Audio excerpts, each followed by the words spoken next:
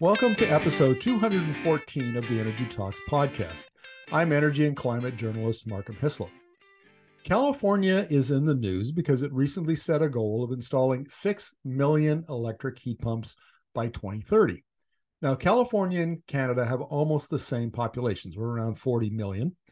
And the question arises, should Canada adopt a similar goal? Well, I'm going to be talking to Belinda Gilbey, who is president and co-founder of BONDI Energy, a Canadian cleantech company, and they argue that Canada should, in fact, copy California. So welcome to the interview, Belinda. Thanks for having me on, Markham. It's a pleasure. Well, my poor listeners have heard me bang on for the last 18 months about how much I love our heat pump. We had one as well. We live on Vancouver Island in Parksville. It's a more temperate climate, though I have to tell you, it might be -2 here, but with the humidity, it bloody well feels like -30. I feel like I'm back in Edmonton, Yep. in the winter. But we don't get winters like that all the time. Nevertheless, our heat pump just has worked like a champ. I absolutely love it. It's more comfortable heat than a natural gas furnace. Our gas bill has gone way down.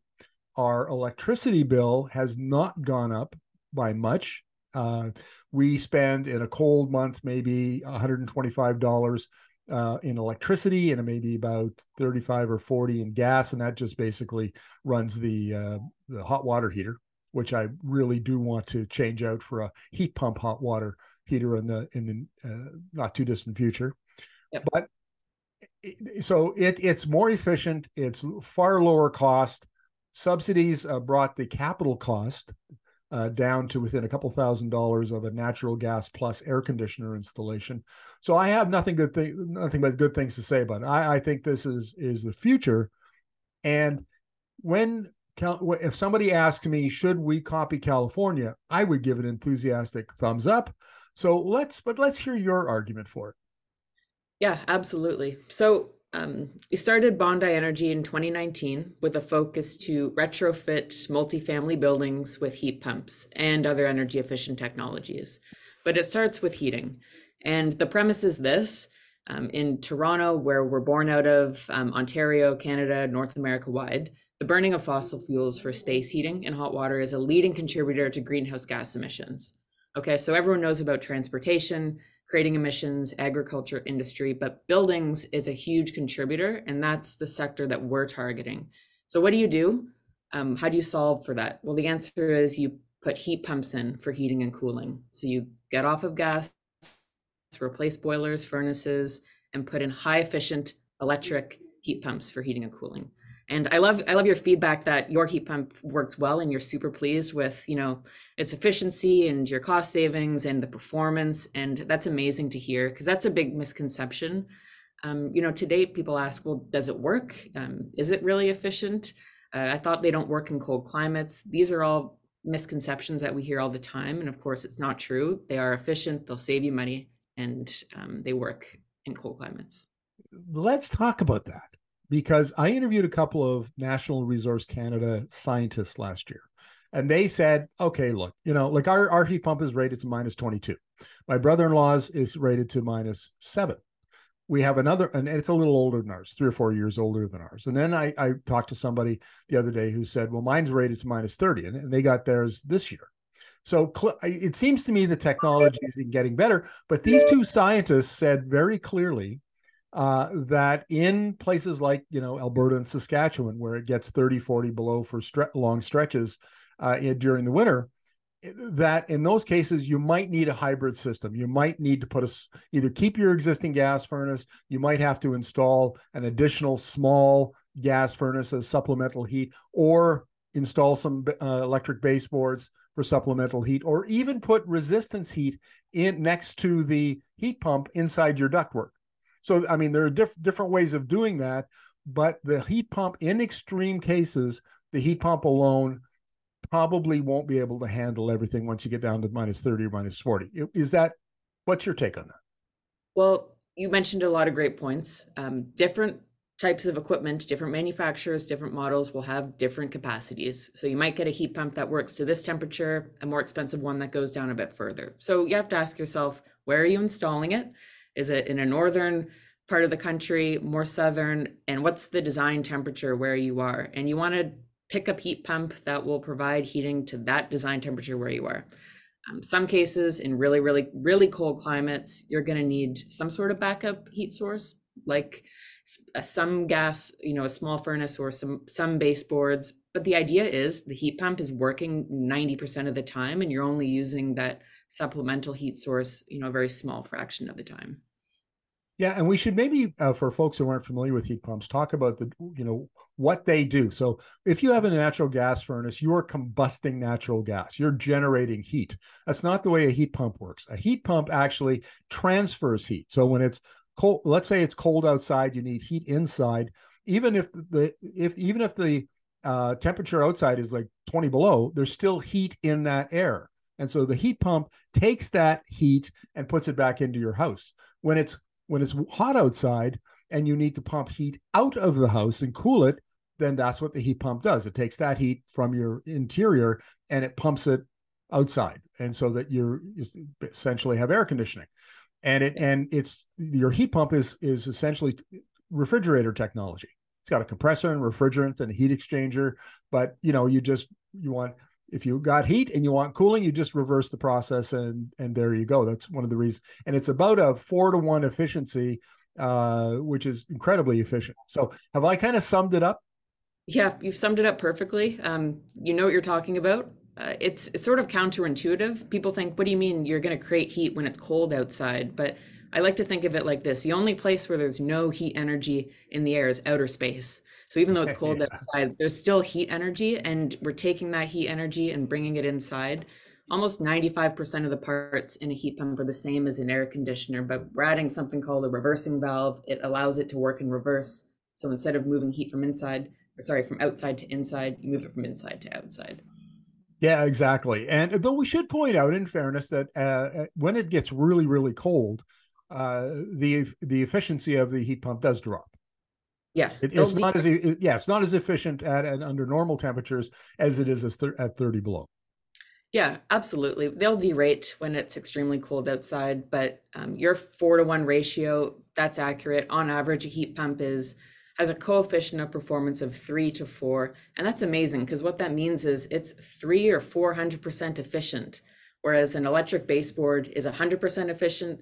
A high efficiency furnace or high efficiency boiler, which is combusting gas, is maybe 90% efficient, up to 98%. You still have some energy loss. A heat pump is 300 to 400% efficient. Yeah, that's amazing. And I have to tell you, this is one of those things where when new technology is introduced and it's almost too good to be true, and until you actually experience it yourself, or you listen to somebody who has one, it's hard to believe. And I want to point out also, because 40 years ago, when I was doing my graduate work at the University of Saskatchewan, it was about technology transfer. In that case, it was horses and steam to tractors and combines, but the theory is the same. And one of the points, one of the early studies was of hybrid corn in Iowa in the 1930s. And so what they did was they brought a bunch of farmers. They had one farmer plant hybrid corn, and then they brought all of his neighbors. It was guys at that time. Sorry, but they brought all the guys in the surrounding area in to have a look at that corn, and then so those farmers got to talk to the farmer who had planted it, and then they went, this really works. Okay, I'm going to go back and plant it, and then they would do that again at some of the new farmers, and then it would go out in concentric rings like that, and that's how people became familiar with it. And I think for technologies like this, it's kind of the same. Until you've got maybe you hear this podcast, maybe you have a neighbor and you go over and you talk to them about it, and the neighbor says, kind of things that I'm saying, and then you go, okay, now you know what? I've had a reference. Now I feel a little more confident. My risk has gone down, my perception of risk on this technology, and maybe now I'm willing to give it a try. So I think talking about, if we're going to have a goal of 6 million heat pumps by 2030, one of the things we need to do is de-risk the technology in the perception of the consumers who are going to be asked to install it. Yeah, absolutely. And there's a notion of the first mover, and if it's perceived as a new technology that's not proven, no one wants to take that huge risk. And our customers that we work with are institutional building owners and operators.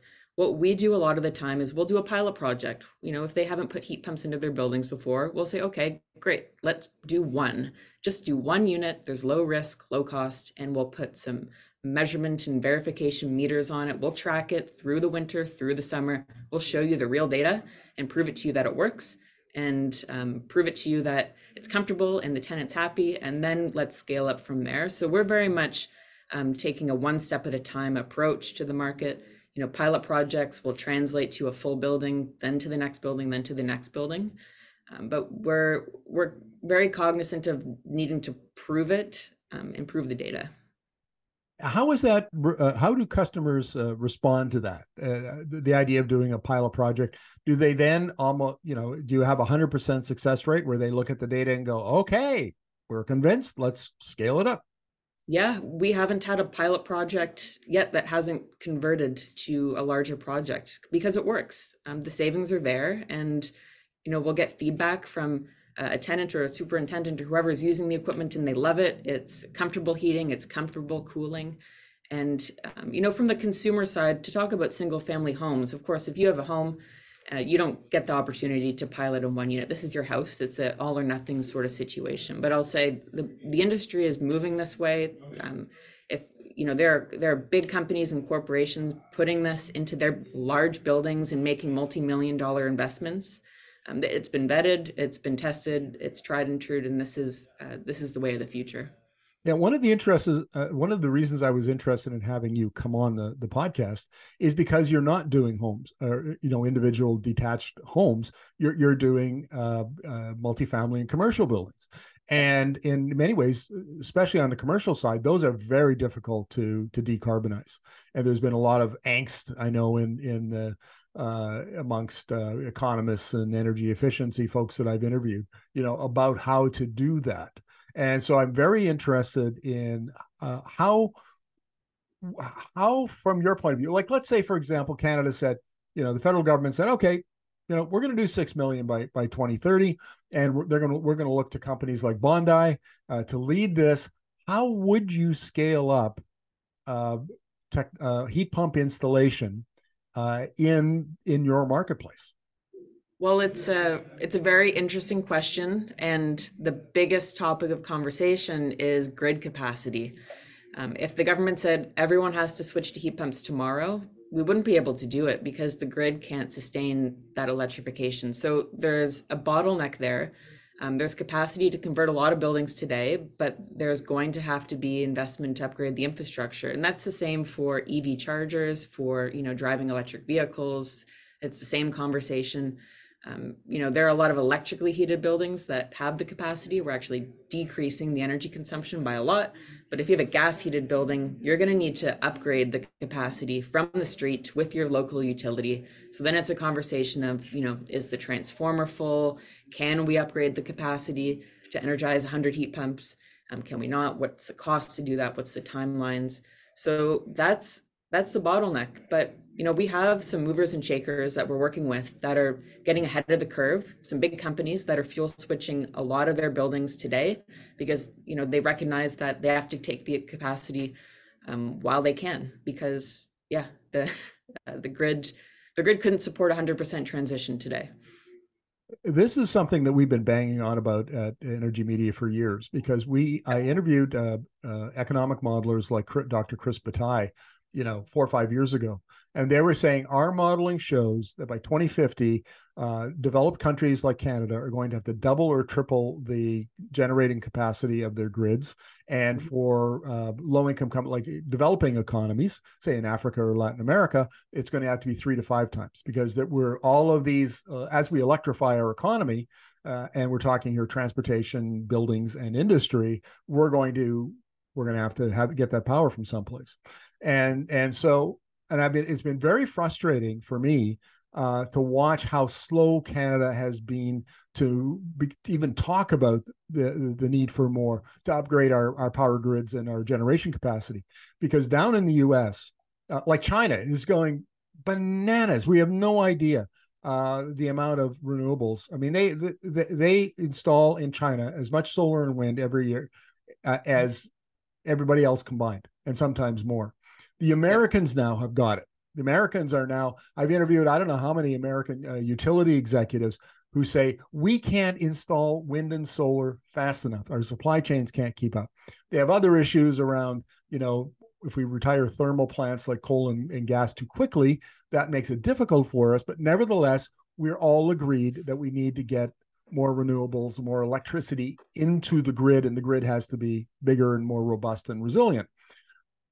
And in Canada, we've been so successful for so long. Our grids have been low cost, reliable, all of that stuff. We just thought, what are these guys on about? We're fine. And all of a Yep. sudden, now that we're electrifying, oops, now we realize that we maybe, made a mistake 5 years ago. We should have been paying more attention. Typical Canadian way, right? We muddle through instead of, looking into the future and going, oh, hey, here's a problem coming down the road. Maybe we should do something about it today and not wait for 5 or 10 years till it bites us in the behind. Anyway, sorry, my listeners, are familiar with my rant on this topic, so they just went for coffee and have come back already with with their donut. But you get to hear it for the first time. Anyway, the I agree with you. Are you seeing utilities and in Ontario, the independent system operator Mhm. and the regulator, are you seeing that they're now aware of this problem and taking action? Yeah, they're aware of it, and we're connected with a lot of the local utilities, even in New York, Con Edison, here in Toronto, Toronto Hydro. They have teams and people that are dedicated to facilitating the shift towards electrification. They recognize the problem. They are brainstorming solutions and including industry members like ourselves. We're the boots on the ground. Our job is to install as many heat pumps as we can, one unit, one heat pump, one building at a time. And we don't have the power to increase the grid, but we can voice our perspective from the ground level. So we're collaborating with them. We're part of the conversation, providing input where we can. They're aware of it, and I'm hopeful that the kicking the can down the road will stop, and we'll have a robust plan to increase this grid capacity sooner rather than later. Well, I have an interesting question for you then, and it comes out of an interview I did last year with a company down in Los Angeles, and uh, they were retrofitting multifamily units just like you were, but in addition to putting in heat pumps, they also put in solar panels, they put in battery storage, but most importantly, I think they put in demand response systems. So Yep. when if Casio, the California independent system operator, said, we got an alert, we need everybody to cut back, they would go, okay, well, we're going to raise the temperature in each one of the suites by 4 degrees. So we're going to cut back on the demand, the load from our AC units, and we're going to do a few other things. And they could get right down to the individual unit and adjust things. So if I said as an owner, well, you can raise me six degrees, that would be fine. They would raise me 6 degrees and my neighbor maybe 2 degrees or 3 degrees or whatever it was that they had agreed to. And it's that kind of smart technology that I think is going to go hand in hand with the build out of the grid and the building of more generation capacity. Because and you're on the pointy end of the stick, as you mentioned. Are you talking to your utilities and customers about doing the same thing as that company in Los Angeles did? Yeah, absolutely. And that's another part of the conversation. And we're trying to get creative with the solutions we can bring to the table in tandem with the conversations with the utilities and upgrading capacity. But what else can we do at the building level that will help mitigate some of these challenges? Can we put in batteries to do load shifting or peak shaving during those peak demand times? Can we implement demand response with our heat pumps so you can toggle, raise the temperature, like you said, on certain sides of the building or certain floors, and then toggle it down during those demand periods so that you're, peak shaving to help, lower the total capacity requirement. We're looking at solid oxide fuel cells where you're using natural gas, not combusting it. It's creating CO2 that you can carbon capture in water, but creating electricity with those fuel cells to provide electricity to the building, sort of as a bridge solution while we wait for the grid from the street to increase capacity. Oh, So we're that is looking very cool. So you've got fuel cells that you can put on an individual building. They're small enough, and you can fuel them with natural gas, capture the carbon, and generate electricity.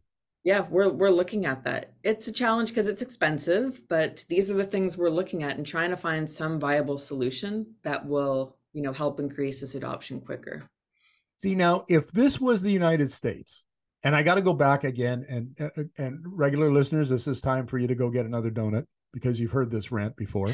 Economist Mariano Mazzucato says, don't look at what the Americans say, which is all about free markets and no government. What the Americans do is they spend enormous amounts of public money de-risking new technologies. So if Jigar Shah of the Department of Energy's loan program were in this conversation, he'd say, hey, Belinda, man, put in an application. I'll get you some free money and you can de-risk that technology and let's see if it works. And if it does, then we'll go over to the manufacturer, which hopefully will be in Canada. And then we'll talk about scaling up that technology to bring down costs and improve implementation. That's the way the Americans would do this. And they would do it on a huge scale. And we would do it like we always do it, which is muddle along one unit at a time. Yeah, that would be amazing. Any funding or grants or incentives that we can procure for our projects, we do. We have some great customers, some of them that are very forward thinking and might have an ESG strategy or a corporate mandate to decarbonize, and they have budgets to pilot cool new stuff. So we're working with a lot of them to do this, but this is, private money. We've always believed that this economy or this market shouldn't depend on grants and incentives from the government. We think that putting in heat pumps into your building, the business case should stand on its own legs. We should show that it's going to increase the value of the building. It's going to increase comfort for the residents. It's going to have other benefits. It shouldn't require, free money to get it off the ground. But certainly for piloting new technologies, improving new technologies, that would be huge. I appreciate your ambition and not wanting to tap the taxpayer. As a taxpayer, thank you very much. But let me give you the argument on the other side. Sure. And that is, we have entered the phase of the energy transition where the issue now is not just reducing greenhouse gases by the adoption of clean energy technology. It's how do we build out the industrial clusters that make that equipment and then the supply chains that provide the inputs into building that equipment. In this case, we're talking heat pumps and demand response technologies and all of that kind of stuff. It's a race. It's an arms race. That's what the Americans in 2020 woke up to, is that China leads that arms race by a factor of, I don't know, 10, 20, but big. And then the Americans got, that's why the Americans brought in the Inflation Reduction Act and the CHIPS Act and the Infrastructure Act. Is because they get it. It's not just about emissions. It's about building the technology, the industry to make that equipment. And that's why you bring in public money. That's why. Yep. Because if you don't, then the equipment you're going to buy is going to be made in China, or it's going to be made in Tennessee, or it's going to be made in Belgium, but it's not going to be made in Toronto. And if we want it to be made in Toronto or British Columbia or Quebec, then we need to bring in that public money, de-risk the technology, and help our manufacturers scale up so that you're using Canadian equipment. That's the argument for public money. Yep, I agree. I don't disagree with that at all. Oh, I love it when my guests agree with me. And because sometimes they don't. That leads to all sorts of interesting conversations too. So, where do we now? One of the things that you've made a point of is that you've met with governments in Canada. You've met with at different levels of government, whether it be municipal or provincial, but also municipal and state in the U.S. And there is a lot of red tape, and some of the processes are very slow when they don't need to be. Can you tell us about that? Well, it's interesting. So in a lot of cities here in Canada, if you want to upgrade the capacity to your building, the local utility is going to say, okay, it's going to cost $1 million, just pulling out a number of thin air. And you ask, well, why is it going to cost $1 million? And they say, well, that's what it costs. In the US, in New York, for example, Con Edison, local utility in New York City, they won't charge you money to increase the capacity. You put in your plan, I'm putting in heat pumps, and they'll make sure you have the power. So it's more streamlined, and there's less capital cost and capital risk for owners to make that transition. So we have some work to do to break down some barriers here in Canada to make those decisions more palatable for owners that are looking to do this. Yeah, that's interesting because most of the utilities in Canada are owned by the provincial government. And Crown. and there's a lot of pressure on provincial on those crown-owned utilities to return profits back to the provincial government. So they have an incentive to shift the cost onto the consumer as opposed to paying it the capital cost themselves. And I'll use my own example here. We had decided to upgrade our supply from the transformer into the house because we were thinking ahead to, we really want to have at least one electric vehicle in the not too distant future, and we want to put in a charger. And so we should, while we're doing all this other work, why don't we put in a upgrade from a 100 amp box to a 200 amp box, and then we'll get the supply upgraded. Then we're ready. We were ready to be the house of the future as we adopt some of these new technologies. But it cost us four grand, and there was no rebate from BC Hydro. Now, I will say that the total cost to get all of the work done was $18,000 roughly. And we had been quoted $9,000 or $10,000 for a natural gas furnace plus air conditioner, traditional air conditioner. But the amount of subsidies available for other things, other than increasing the supply, from the federal government, $5,000, from the BC government, I think it was 3 or 4, and then from BC Hydro, altogether brought the cost of the heat pump down to within $1,000 or $2,000 of the natural gas plus AC option. Yep. So with those subsidies, it became much more, it was the numbers made a lot of sense. It wasn't a marginal thing. Within a couple of years. So do you see that same thing in your business model? Yeah, I mean, for that context, it's a no-brainer, right? So we can get some grants and incentives for our projects on commercial and multifamily buildings. What's interesting is there's a tax credit that owners can apply for now for private corporations, and they can get a tax credit up to 30% of the capital cost. Whereas it's not exactly a rebate or an incentive, but they can still get a benefit that can really move the needle. Because when you're talking $1 million project, $300,000 tax credit is a great benefit. So there are sort of vehicles to make this work. There are some grants and incentives through the IESO. There are some low interest financing options. Canada Infrastructure Bank. Sort of very, very, very low interest, higher amortization period loans for clean technologies. We offer a lot of financing options for our projects, but there's ways to make this work and make it palatable on the balance sheet. Yeah, that's right. I'm really, really pleased to hear that. So let's go back to the question that we asked at the beginning of the podcast, which was, should Canada adopt the same goal as California of installing 6 million electric heat pumps by 2030? Can we even do that? I think they should say that we need to, because that sets the benchmark. It gives a tangible goal. I think, we can set GHG reduction targets, but how are we going to achieve that? Well, here's one path forward to address this segment in the emissions. We want to retrofit all buildings with heat pumps. If you look at New York, they banned natural gas for new construction, and then all buildings are benchmarked. So your rating based on your emissions, and they're going to start getting fined. Owners are going to get fined depending on how poorly rated their building is. So things like that. Let's start with a carrot with grants, incentives, but it will have to shift to a stick at some point to make the slow movers actually make a decision and go forward. Those laggards. There's always laggards. According to oh goodness, I've forgotten his name. The fellow who came up with the tech adoption bell curve, which was Uh-huh. where innovators, early adopters, or the majority adopt, where that comes from. Yep. And the first two initials are AE, and I've forgotten his last name. Doesn't matter. The point is, laggards make up approximately 16% of any population, and there are going to be laggards in everything. So you need some sticks. The innovators will take advantage of the carrots, but Mhm. the laggards need sticks. So, I wanted to ask you a question about whether or not your company could scale up in a short period of time. Like, do you have access to enough capital?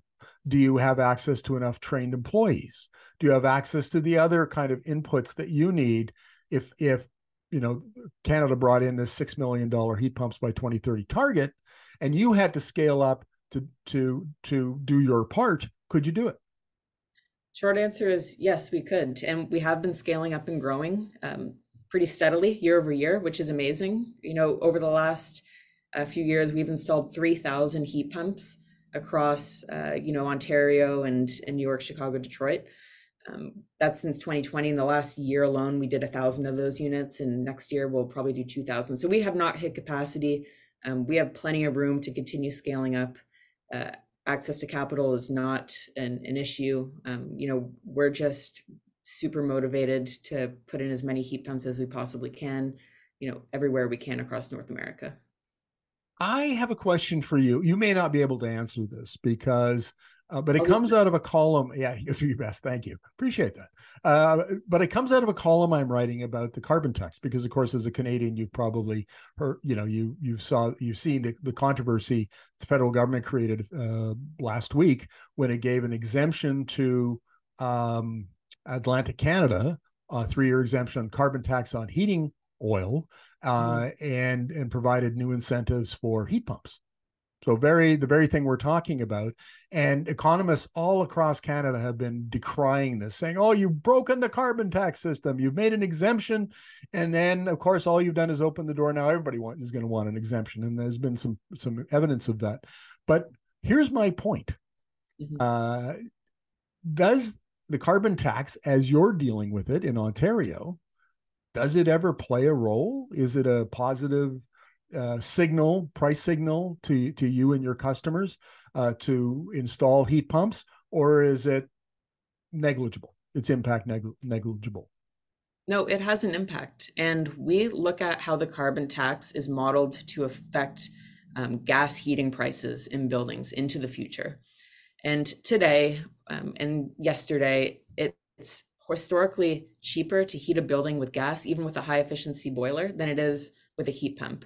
But when you model how that carbon tax is going to affect gas prices and then heating costs, we anticipate 2025 is the year, well, it will flip and it will be less expensive to heat a building, um, just at baseline level, apples for apples, less expensive to heat with a heat pump than with a furnace or a boiler. And it's interesting that you mentioned Atlantic Canada because I feel they're a little bit further ahead in terms of heat pump installations. Everyone's got a heat pump out east, and in fact, the oil heating, that's the lowest hanging fruit. The economics make a ton of sense to get off of oil and put a heat pump in. Oh, that's fascinating. What experience has your company had on the East Coast?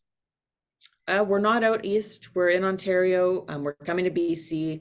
We're in Detroit, Michigan. We're in Chicago, Illinois, and New York. These are sort of similar climates. This is where we're starting. We're born out of Toronto and Chicago, Detroit, New York. They all have similar climates. So that's really been our focus. And we haven't gone out east, coming out west. Gotcha, but you're familiar with what's going on in Atlantic Canada. Yeah, absolutely. I mean, we have partners out there. We have friends out there where we try to keep our finger on the pulse. Gotcha. Well, this has been a fascinating conversation, and I dare say, because of interviews I've done in the past, that if we had had this conversation 2 3 years ago, it would be a very different conversation.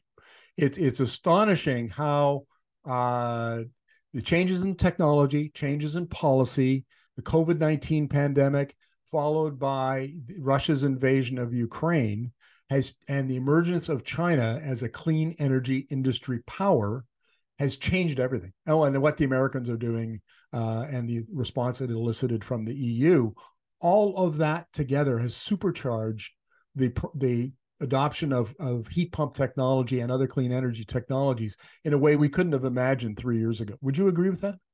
100%. I feel it. I see it. You know, the term heat pump has been brought to the forefront of public consciousness, and it's in the zeitgeist, and everyone's talking about it. And you know, energy independence and electrification, these are all buzzwords that everyone's talking about. Whereas, you know, 5, 6 years ago, when we started out trying to sell heat pumps as a solution for these inefficient buildings, most people didn't even know what we were talking about. But now, you know, everyone knows, everyone's heard a heat pump, everyone's thought about it.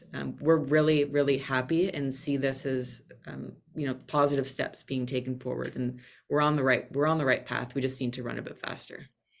Yeah, we often use the technology adoption S curve here to Mhm. explain things, and I think that if heat pumps haven't hit the inflection point, which is generally considered 5 to 10% of new sales in a particular market, if they haven't, they're very close. They're right on the cusp of hitting the inflection point, and if after that, then comes exponential growth. So that's the hockey stick growth Yep. kind of growth. And I suspect that we were seeing it in other markets, and of course, technologies adoption rates are always different in different regions and in different marketplaces. So we're seeing heat pumps take off quicker elsewhere. California would be an example, but I think Canada, particularly in your part of the world and in BC and Quebec, I think that they're probably already just beginning exponential growth. So that bodes well for your company. So good luck to you in the future, and stay in touch. I'd be very curious to see how things go over the next year or two. Well, thanks so much for having me on. It's been, yeah, it's been great. Thanks so much.